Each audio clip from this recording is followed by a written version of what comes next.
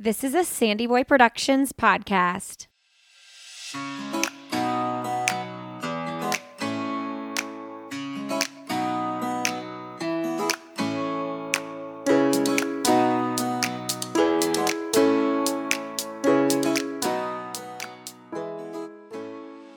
Hey everybody, welcome to Why Is Everyone Yelling with Lindsay Hine.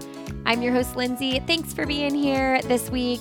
I apologize. We did not get an episode out last week. I was traveling. I was in Chicago for the Chicago Marathon and days got away and we just didn't get it done. I am excited, however, for a brand new episode this week with Dr. Alexandra Solomon. She's a therapist, professor, speaker, author, wife, mom, CrossFitter. She has her PhD in counseling psychology at Northwestern. And she's a faculty member in the School of Education and Social Policy at Northwestern University and a licensed clinical psychologist at the Family Institute at Northwestern University. She has a new book out called Love Every Day, 365 Relational Self-Awareness Practices to help you grow your relationship. She's also the author of the book Loving Bravely, Taking Sexy Back. She has over 220,000 Instagram followers where she gives relationship advice over there. This new book is one of those books, it's a daily book. So you just read one page a day and it's packed with ideas and ways to strengthen your current relationships.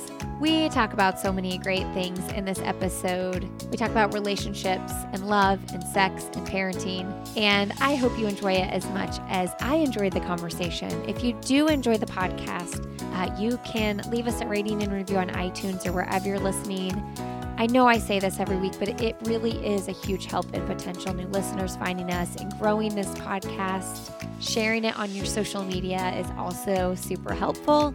You can also support the show at Patreon. Just go to patreon.com/Lindsay Hine. All right, friends, please enjoy my conversation with Dr. Alexandra Solomon. All right, friends, today on the podcast, we have Dr. Alexandra Solomon on the show. Welcome to the show. Thanks for having me, Lindsay. How are you doing today? You are on quite the book tour. This is quite a week. You're getting me, right in the middle of this week. So I'm really happy to be here with you. But I'm sure there's a running analogy that you could make, but I feel like I'm a little bit on fumes. Like I am excited. I feel present, but I also feel like I'm pretty soon going to crash. Well, this is your third book that has recently come out, Love Every Day. It is. So, but you've learned, I'm sure, along the way that it's like when book comes out, it's hustle mode, like get all the interviews, do all the things. When do you decide to say yes? When do you decide to say no? Yeah. The nice thing at this point in my career is I have a team that helps me with the yeses and nos because I tend to be a yes person. So it's really nice for me to have somebody else on that boundary deciding what's a yes and what's a no. And sometimes I push back and I say, I don't like your no, but by and large, it's really nice. I mean, I think all of this, writing a book, launching a book, all of it is it's just so collaborative. It's teamwork. And so when you've got people around you that you trust, then it's easy to lean into their guidance and preferences. So wife, mom, therapist, professor, speaker, author, CrossFitter, what am I missing? Sister and daughter. I'm feeling very much like a daughter these days. I've got, I don't know where you're at in your family system, but I've got a mama who's aging and I'm sort of slowly by surely loosening the grip of her desire to manage and be like, let me care for you. I'm going to make this appointment for you, and that sort of interesting sandwich generation kind of experience. So I would say daughter and sister feel very present to me as well these days. Who was that? Dr. Becky had a podcast episode on that. Did you listen to that? No, I have not. No. On the sandwich generation. One of my friends shared that. That's interesting you bring that up because just this morning, one of my kids had this infection looking thing on his leg. And what do? I take a picture, I send it to my mom, and I say, what would you do? I'm 40, my mom's, she's young, she's 62. Yeah. But I'm like, and then I looked at my boys and I was like, I hope grandma's still alive when you're 40 and you have kids because I feel like she'll still be the better person. I may still not know what the hell to do with this thing. Yeah, That's it's cute. a weird time though. Like my mom is still fairly young, my Yeah. kids are still young. Tell me about what this is like in your life. I know that's not exactly what we're talking about today, but since you brought it up, I'm curious how you're walking through that. Well, what it brings up for me are lots it's a chance. Okay, what it is a chance for me to again look at and heal my own issues around control. Mm, So I was texting with my sister last night, something I was frustrated about, in terms of, my mom's my mom's to me, I was wanting to label my mom's behavior as stubborn, like just mm, let me help me help you, and my sister was reminding me of like letting go and letting people have their own experiences. And I was like, are you kidding me?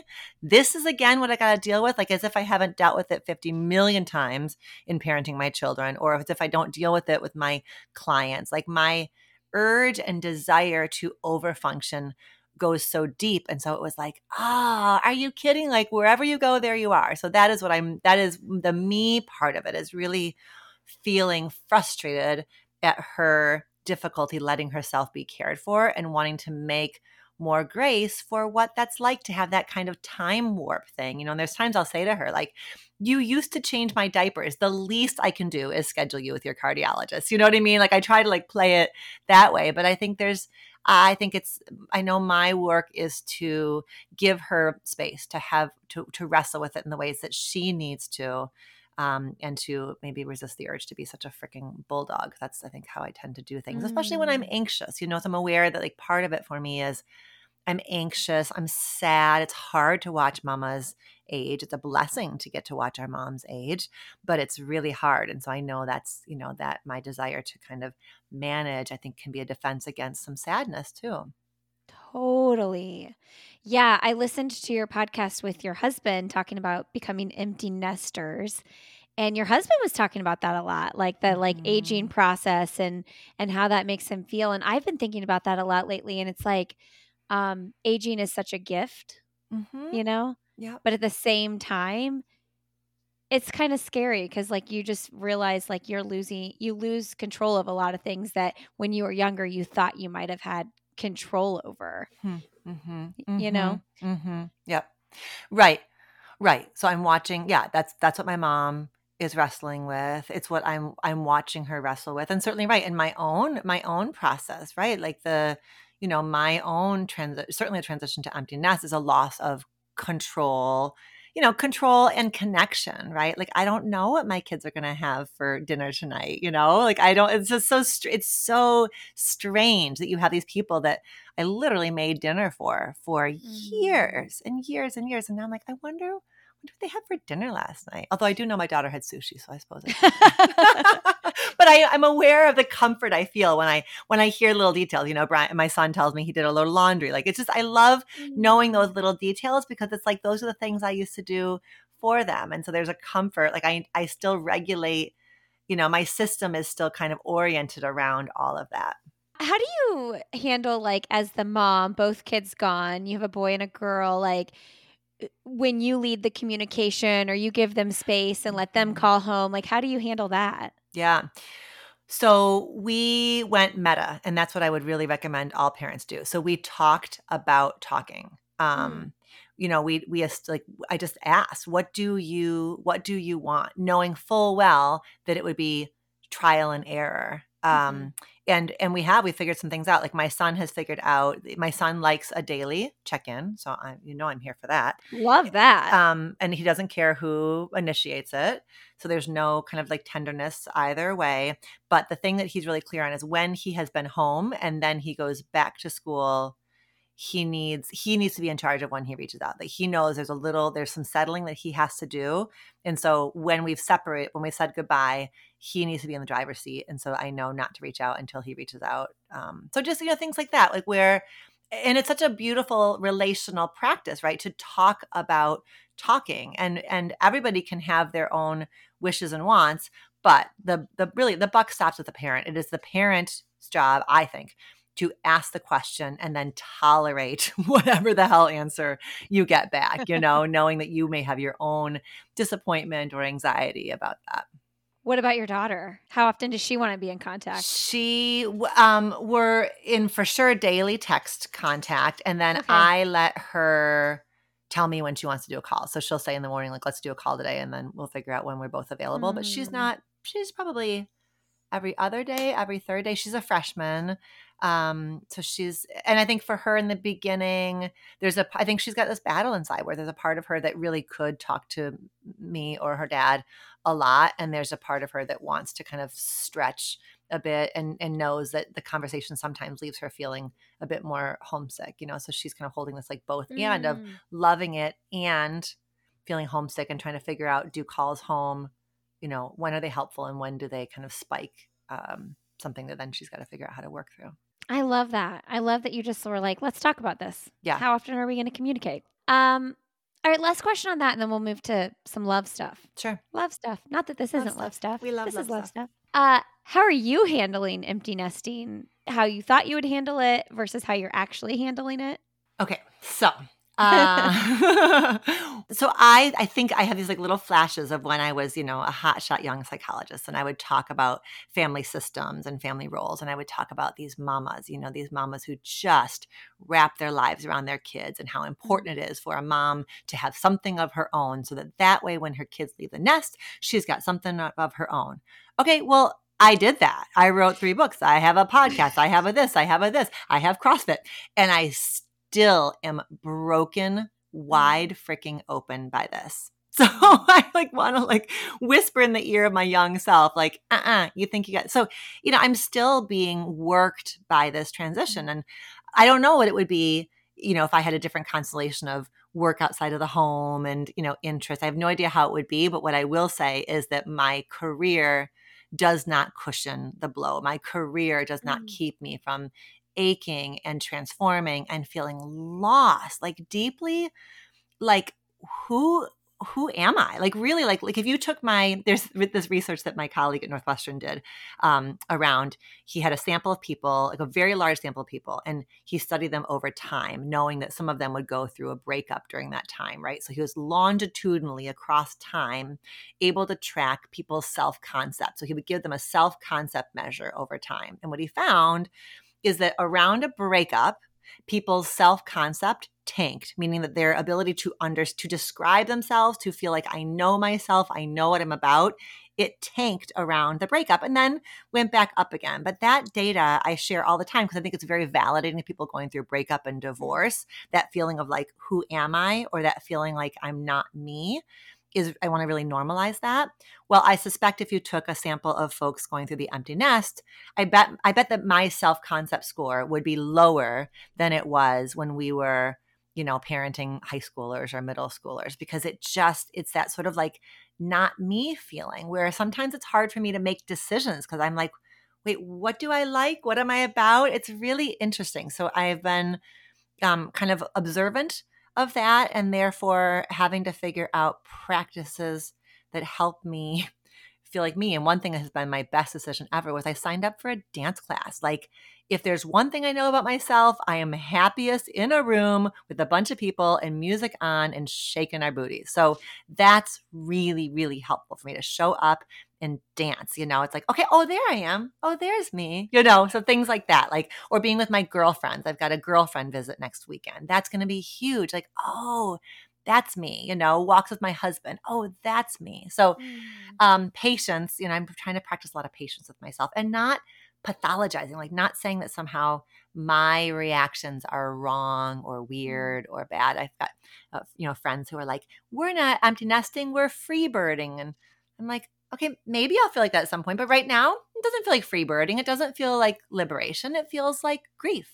Okay, I'm not going to make that a problem. That is I'm going to be true to my experience and not somehow say that this is bad or wrong or sick. Yeah. And then some people might feel like that free bird. Oh my God, 100%. Yeah. My mom for sure felt that because she did. She had us so young. And so she was still so young when we were out of the house, and she was okay, I can live now, Oh, I love that.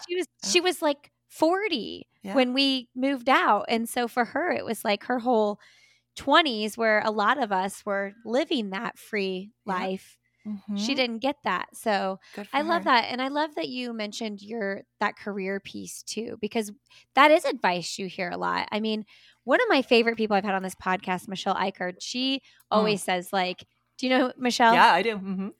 I love how she's like, when your kids reach that stage where my oldest is 11 now, and when they're like middle school, high school, and they're starting to have way more interest outside of you, her advice is like, get a new hobby, like find something Yeah. else because this is natural and normal for them to do. And you're into this next phase and you just did Mm-hmm. that. You signed up for this new class. I love that. That's right. That's right. That's right.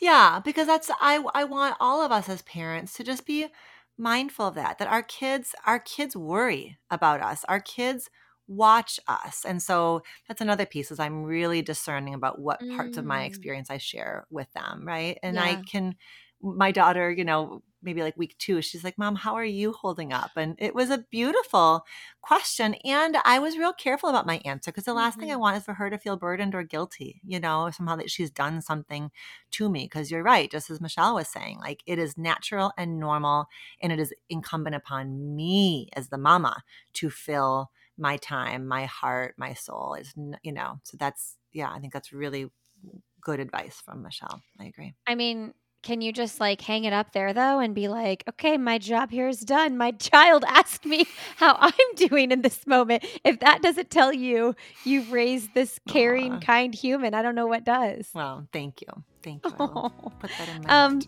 yeah, I love it. All right, friends, I want to thank 2Before for sponsoring this episode of the podcast. This is a unique pre-workout that is made up of blackcurrant berries grown in New Zealand that contain high levels of antioxidants called anthocyanins. Blackcurrant anthocyanins are science-backed and benefit-packed. Blackcurrant berries improve your endurance, they kickstart your recovery, and they strengthen your immunity. You can drink it daily 30 to 45 minutes before you work out. I just mix it up with water and take it before a workout. I am loving it. 2Before is offering an exclusive limited time offer to our listeners. Big discount here, 30%. Nobody does 30%.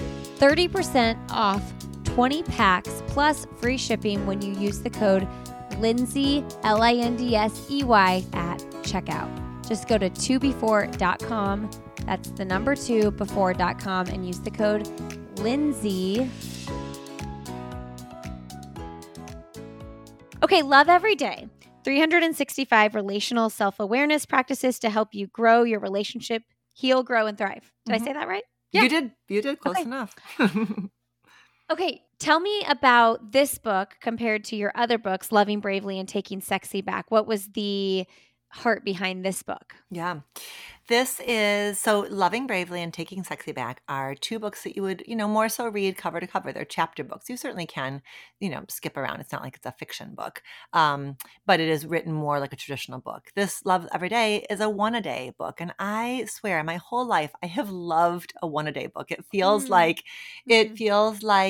the author has just really taken care of you. They want to make sure you've got just a little something, something, every day. So there's something that feels really has always felt to me quite generous about a 1-a-day. And so it's really exciting to be able to create something that I have treasured over many, many years when others have done that. And it also, I've been cultivating this Instagram feed for many years now, which has really forced me to learn how to pull out one nugget, to turn the kaleidoscope around relationships and just pause it, okay, right here on this very small piece and bring that to the foreground and write about it succinctly and briefly, and then let people kind of savor it and work with it, which has been a really big growing edge for me as a writer and an educator.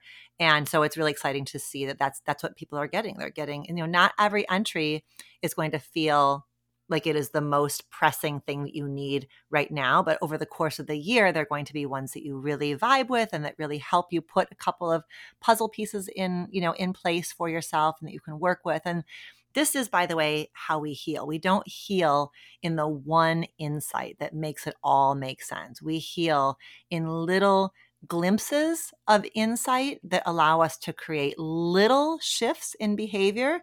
And that little shift in behavior leads our partner, for example, to respond to us differently. And then we're like, oh shit, that really works. And then that motivates us to do a little more and a little more. So the model of this book actually parallels how we heal as well. So that's been fun for me to kind of put that together for myself of like, oh, this is what a therapeutic relationship is like. It's week after week. This is what healing an intimate partnership is like. It's the little, daily practices that help us feel more connected.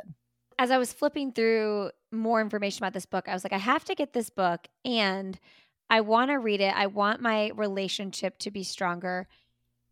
But how do we get our partners to read a book like this? Yeah. Because I do think that you're going to see more women picking this book up. Yep.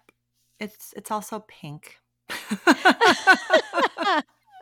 So yeah, but this is not a new problem. I grew up in a house where my mom had a stack of self-help books on her nightstand and my stepfather did not. This is the vast majority of self-help, the vast majority of books in general are bought by women. And so especially for cisgender heterosexual couples, this is what I hear all day, every day is like, I'm in, but how do I get my partner to? Well, I think actually a book like this is a pretty good shot because all you're asking is let's take a look at this one page. And so, let's say that you are really loving this idea of a daily practice. Well, maybe then at the end of the week, you pull out one that really spoke to you and you say to your partner, like, let's work on this one. I mean, who doesn't have time or ability to kind of just do one little baby bit, So it may be that you do it every day of the year and your partner kind of tags in with you once a week. And can you celebrate their effort rather than feeling frustrated about why isn't it more? Because if your attitude is why isn't it more? This isn't enough. That's going to make it harder for them to stay engaged versus you take the once a week and you build on it. And then you're twice a week. And then, the hope is that like, I think this book for some couples will be like training wheels. Like this is what inspires a different kind of conversation. And then when you go on a walk or you're, whatever, having tea together in the morning, the conversation feels a bit more easeful, a bit more vulnerable. So I think this is a great place to practice skills that then you will be able to do without having to have the book be the thing that prompts that kind of conversation.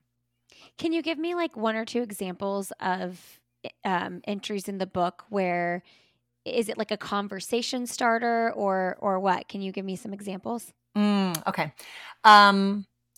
Well, there's lots of questions. So not every entry has questions that are either self-reflection or discussion questions, but very often it is. So like, let's say the theme was around, there's a big theme in the book around advice versus empathy. I think so often when our partner has a problem with their dad or a challenge at work, we come in with advice because it's uncomfortable for us to see somebody we love just uncomfortable. Or especially if it's a lady in a partnership with a man, she feels like she's got the corner in the market of relationality. So of course, when he's talking about a problem with his dad, she's gonna be like, well, what you need to do is tell him this and then this and then this and then this, and we come in with the advice instead of the empathy of just like, oof, that really sounds tough. Tell me more. Or, oof, that really sounds tough. How can I support you? So in an entry like that, the discussion question might be like, when you have a problem, like, can you think of a time when you brought a problem to me and you felt supported by me? What a cool question to ask and kind of reflect on together. Kind of scary too. Oh, yeah. Because I'm like, yeah. Oh, I feel like I would fail that test.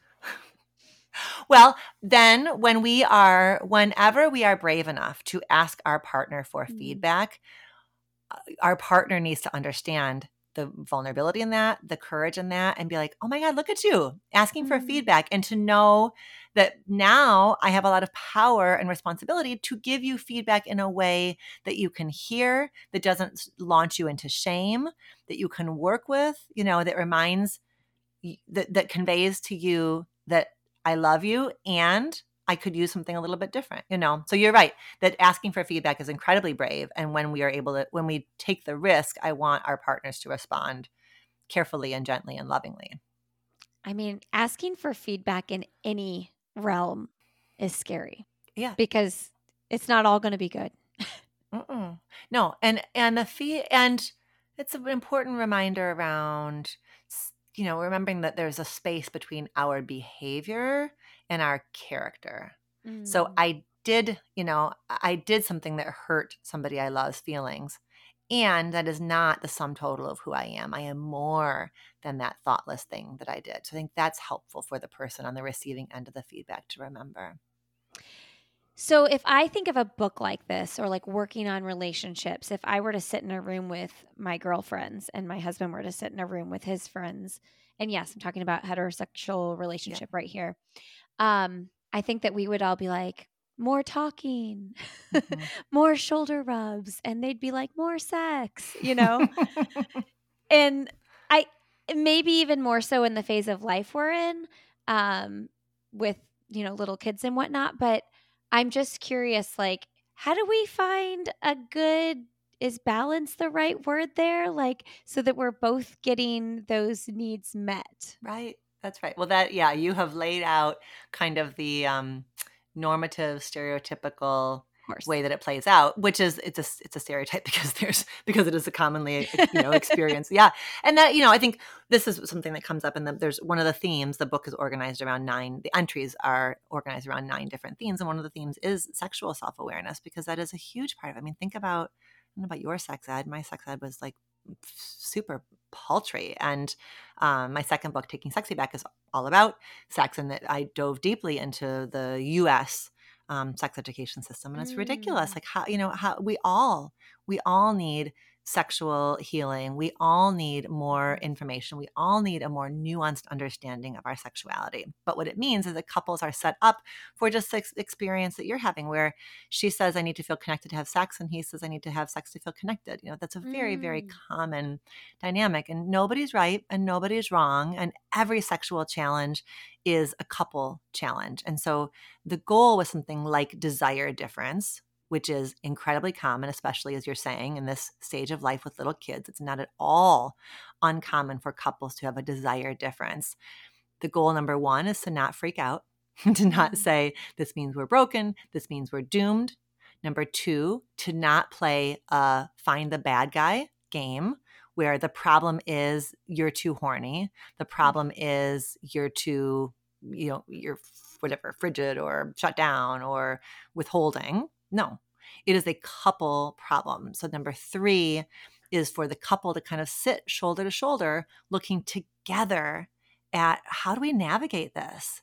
And one thing couples need to do, I think, very often is first and foremost grieve, because there may have been a time pre these little wonderful babies, but these people who like take up all the oxygen in the room, there may have been a time before then where they had where you had a more similarity, right? She may be grieving the loss of feeling her own sexuality, and she has memories of like, oh my God, I remember when I used to crave connection with you and touch with you, and now I don't. So part of looking together at it is making some space for grief, to say, I miss those days. And sometimes in the space of grief and reminiscence, that can be a little bit like, oh, so how might we tap into that?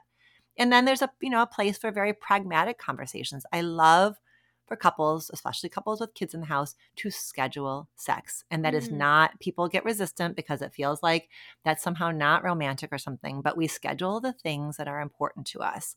And it can then become fun, because if Thursday at 10, it's going on, or whatever, at 9, maybe 10's too late, whatever, Thursday at 9. I was thinking 10 a.m. 10 a.m. If we know what's happening then it's like a little, hopefully it's in like a little lift. Like oh my God, we get to do this. We matter so much that we get to do this. And so especially I think oftentimes if she's the lower desire partner, we've got to help her get out of the place where this is a duty, an obligation, one more thing to check off the list. We've got to help her really figure out what's in it for her, what's her skin in the game. And so, oh my God, last thing I'll say on this. No, keep going.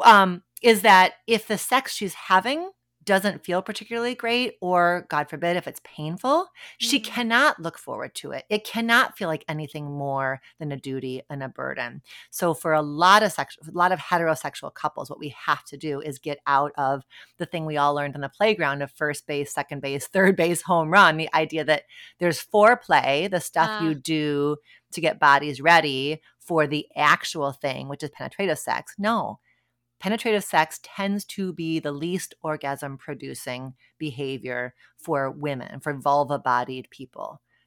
Women are far more likely to have orgasms. As women, any woman who pleasures themselves, who masturbates, who has a sex toy, knows it is all about clitoral stimulation and really like working with what is on the outside of your body more so than penetration. And penetration plus clitoral stimulation is wonderful, but unless like everything that we've relegated to foreplay is the stuff that tends to feel best and be most orgasm producing. So if a couple's got that desire discrepancy and she's the lower desire and he's the higher desire, and all they're doing is a little bit of foreplay to get to penetration, you're not going to fix the problem that way. So what a cool opportunity for a couple to become playful and exploratory and we are living in a time of sex tech that is unbelievable. There's incredible. Dame is one of my favorite sex toy companies. Get a sex toy, play, kind of break up that script so that she's got something she really can look forward to, because this is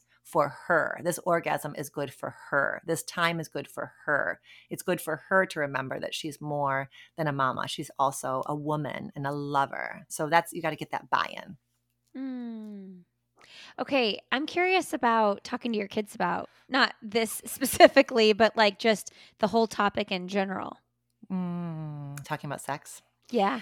Well, I think it starts, I think there's so many wonderful resources available to parents and to families. So for kids who are a little bit older, my favorite sexuality resource is Scarleteen. It's a beautiful website, really thoughtfully curated, because the reality is if your kids have a question about sex, they're going to go to Google and they're going to Google what they heard, and it's not going to take them to a beautifully, thoughtfully crafted website. It's going to take them to Pornhub. And my heart hurts for all of the young people who discover porn accidentally or who have curiosity, because we don't have to be anti-porn to be anti-porn for sex education. So it puts yet one more responsibility on parents' plates to be, a thoughtful, wholehearted sex educator in their home. So, it's like, how much more can parents take? But anything a parent does to work on their own kind of reactivity and shame around sex is an enormous gift to their kids, because then we can talk about vulvas and penises, and we can talk about how good it feels when parts of our body are touched, and we can talk about boundaries, and we can talk about consent. I mean, consent starts, I have a story about when our kids were little. We had a birthday party for my son, and we had done like this candy draft, where you get to choose a piece of candy based on what your number was. And my daughter had like a top draft pick. So she had whatever piece of candy she wanted. And an older boy, because Brian is older, had a candy that he didn't want. And he was like, he approached her, and he's bigger than her. And he was like, don't you want to trade? Don't you want to trade? He was really pressuring her. That was a moment to teach consent. So I got down to her level, and I was like, it looks to me like you are not interested in making this trade. Can you look him in his eyes and tell him no, thank you?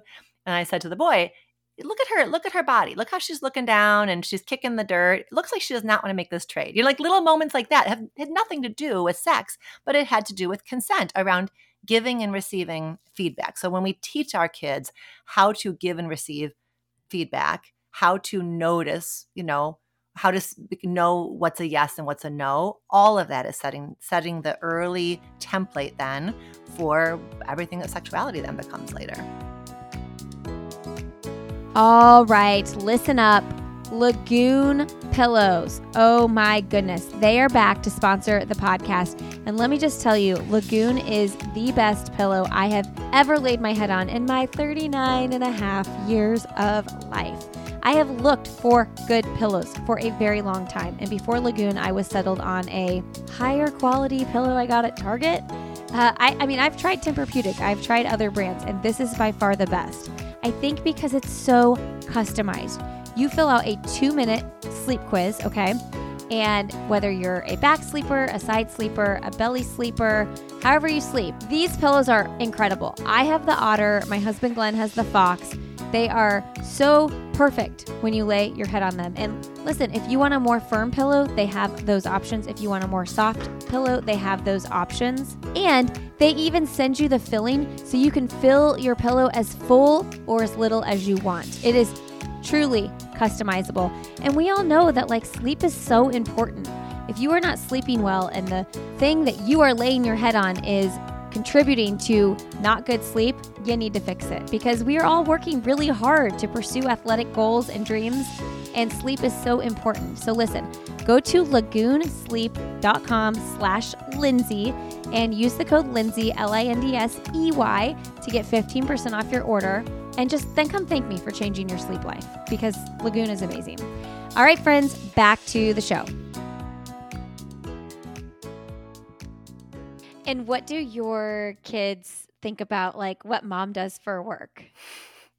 I'm sure they've thought about it differently over the years. I'm sure it's been a source of embarrassment. Yeah. There was one time when I told my daughter that I once was interviewed by Karamo Brown, from Queer Eye, and that she's never thought as highly of me as in that moment, because that was when she was in a huge Queer Eye phase, and she was like, "You what?" That's amazing. I think to them it's just normal. It's just normal that mom talks about this stuff, and I think as my kids now begin to have their own experiences of dating, I think in my mind, for a number of reasons, my mom was not safe to go to when I was younger to talk about dating experiences. And so I know in my mind, part of how I would heal that experience of myself was that I would, of course, be safe for my kids to talk about the stuff with. And so my son does. My daughter is just like, Mom, I know that all of Northwestern University relies on you for relationship advice, but you're my mom, and so she's just starting to open that door. So my work then is to stay really calm when she does and not get too eager and not go faster than her, So I think that there's been some, maybe just, I've had to kind of acknowledge that, yes, I can be a relationship expert, but it doesn't mean my kids are going to,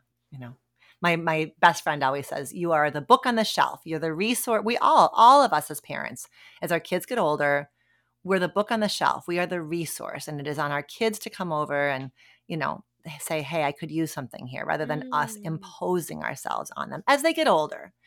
As they get older, you got to learn how to coach from the sidelines and be brought in. And when you get brought in, to realize, oh my God, this is sacred. Don't blow this moment. Don't go into a lecture. Don't, get too excited. I love it. This is sacred. Yes.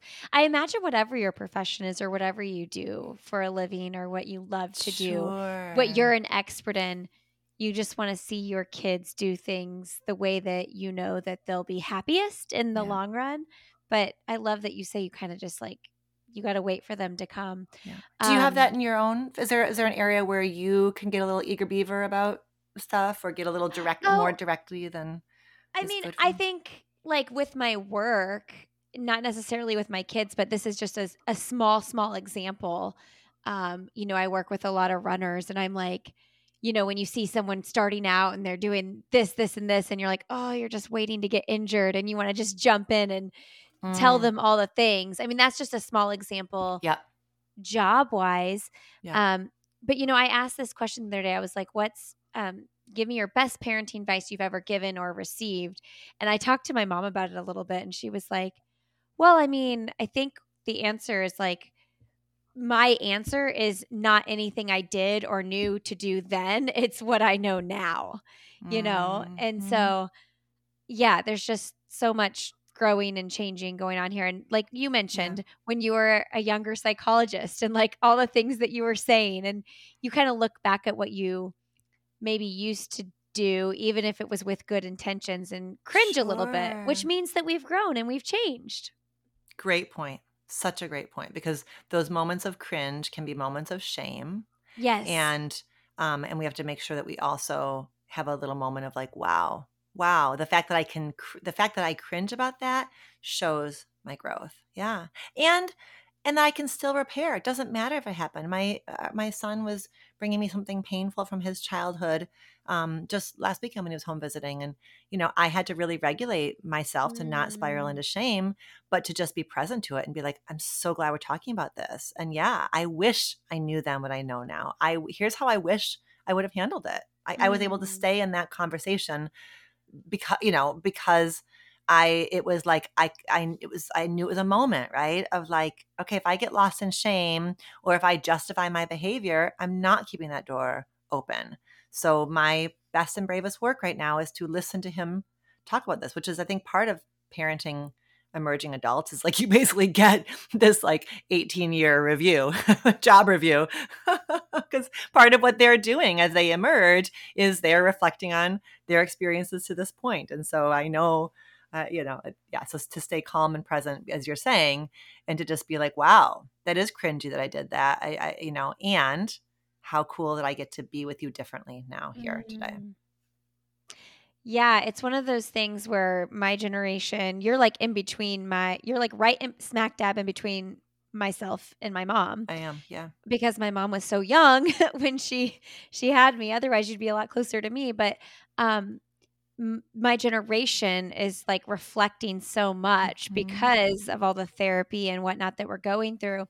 And it's also this like, I want to understand like the things that I went through as a child that made me who I am today, but also like not be so hard on my parents because Yes. they were doing the best they could. And at the same time, you also a good heartfelt, I'm sorry and I wish I would have known better would feel really good to hear.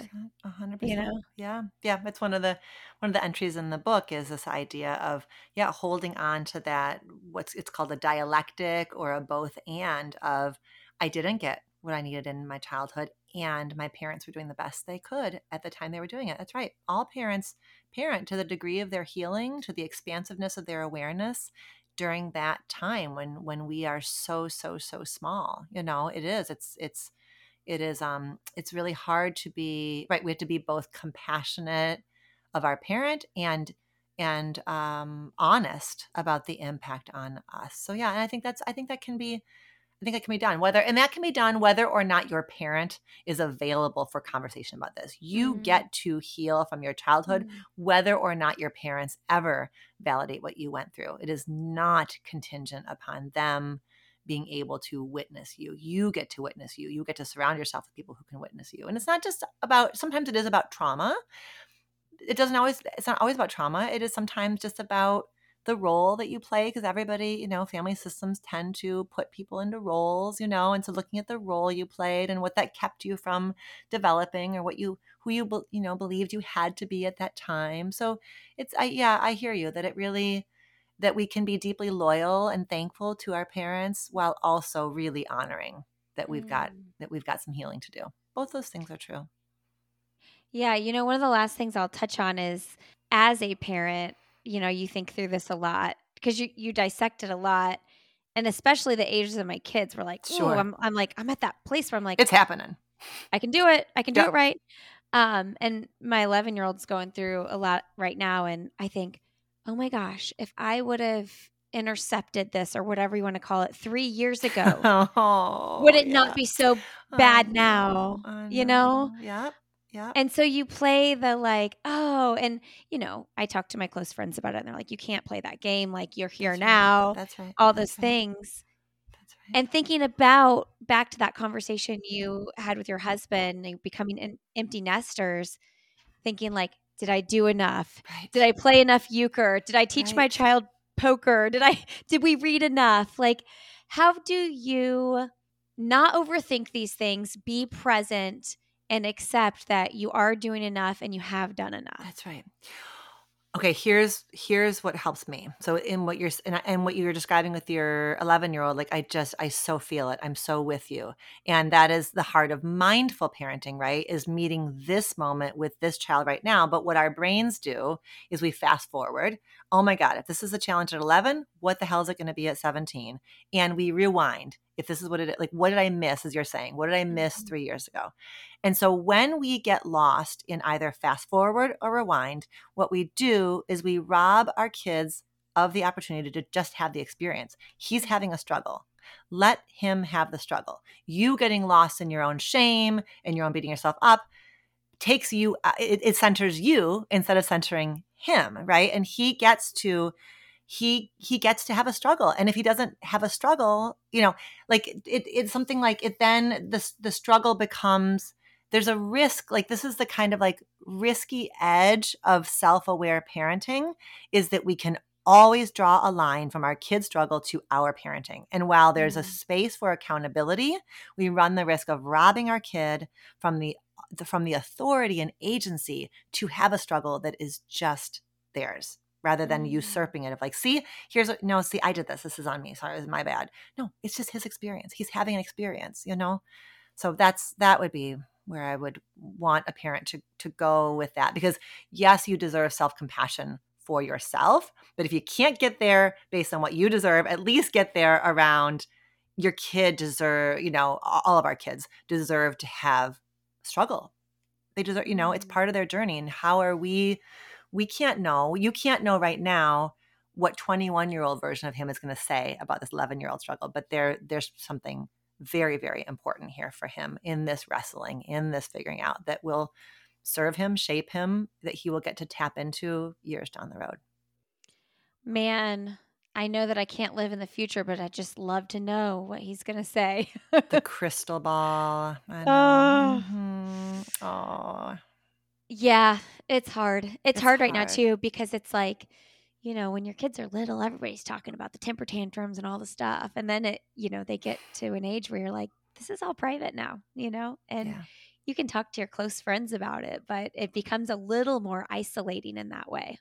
Well, you're right. It's where I think partnership is really huge. I think it's why I think it's one of the greatest gifts that when there is a 2-parent family, whether it's a blended family, whatever, when there's another parent in the home, it's why I want parents to be doing their own work and relationship work, because you're right. I think that then that becomes the kind of safe place to kind of hold and work on the story. And it's hard because parents get triggered in different ways by their kids' struggles. So the more you have that robust cushion of being able to offer empathy, see it from your partner's perspective, understand that their perspective has some benefit to it, then that is right, because then it keeps you from it. You get support. Then you feel supported and a bit less alone. But you're right, we do need to be mindful of these are our kids' stories, and they've got to be participants in when and how they get shared. Mm-hmm. Yeah, that's so true. Us and our partners are both coming to this from our own past experiences. So we're triggered by different things and we see things differently. Totally. All right. Well, let's wrap up here. What's something professionally or personally you would like to do that you have not done yet? I would like to get a 200-pound deadlift. Really bugs me. I haven't done that yet. Mm-hmm. Oh, so I just started going to this alpha strength class, which at Lifetime, which is, I think has CrossFit-y vibes, but it's not total CrossFit. I love it. Mm-hmm. Yep. It's a thing. It's a thing. Yep. What is the best, most recent book you've read? The best, most recent book I read is one called Desire, all about desire discrepancy that we were talking about earlier, by Lauren Fogel-Mercy and Jennifer Wenzel. Do you have a trip or a place you recommend visiting with your family? We love a Norwegian cruise. We have taken so many Norwegian cruises. We are a cruise family. We love the little daily schedule. We love it's this like perfect blend for our family of structure and freedom. So anywhere that a Norwegian ship will take you. We just did one last summer in the Mediterranean that was fantastic. Nice. Okay, what's your last message to leave with the audience today? You get to be a masterpiece and a work in progress. You're going to be your growth just reflects that you're in it, rather than being a source of shame. I want people's growth and commitment to this kind of work to be a deep source of pride. Dr. Alexandra Solomon, thank you so much. Thanks for having me on, Lindsay. You were wonderful to spend time with. Thank you. All right, friends, thanks so much for being here today. Thank you, Dr. Alexandra Solomon, for coming on the show. If you want to check out her book, it's called Love Every Day, and I highly recommend giving her a follow on Instagram. She is dr.alexandra.solomon over there. You can also find me on Instagram. I'm Lindsay Hine626. And also, this podcast, Why Is Everyone Yelling, is on Instagram. And learn more about this show and all the shows in our network at sandyboyproductions.com. Thanks so much for being here, and I hope to see you next week on Why Is Everyone Yelling?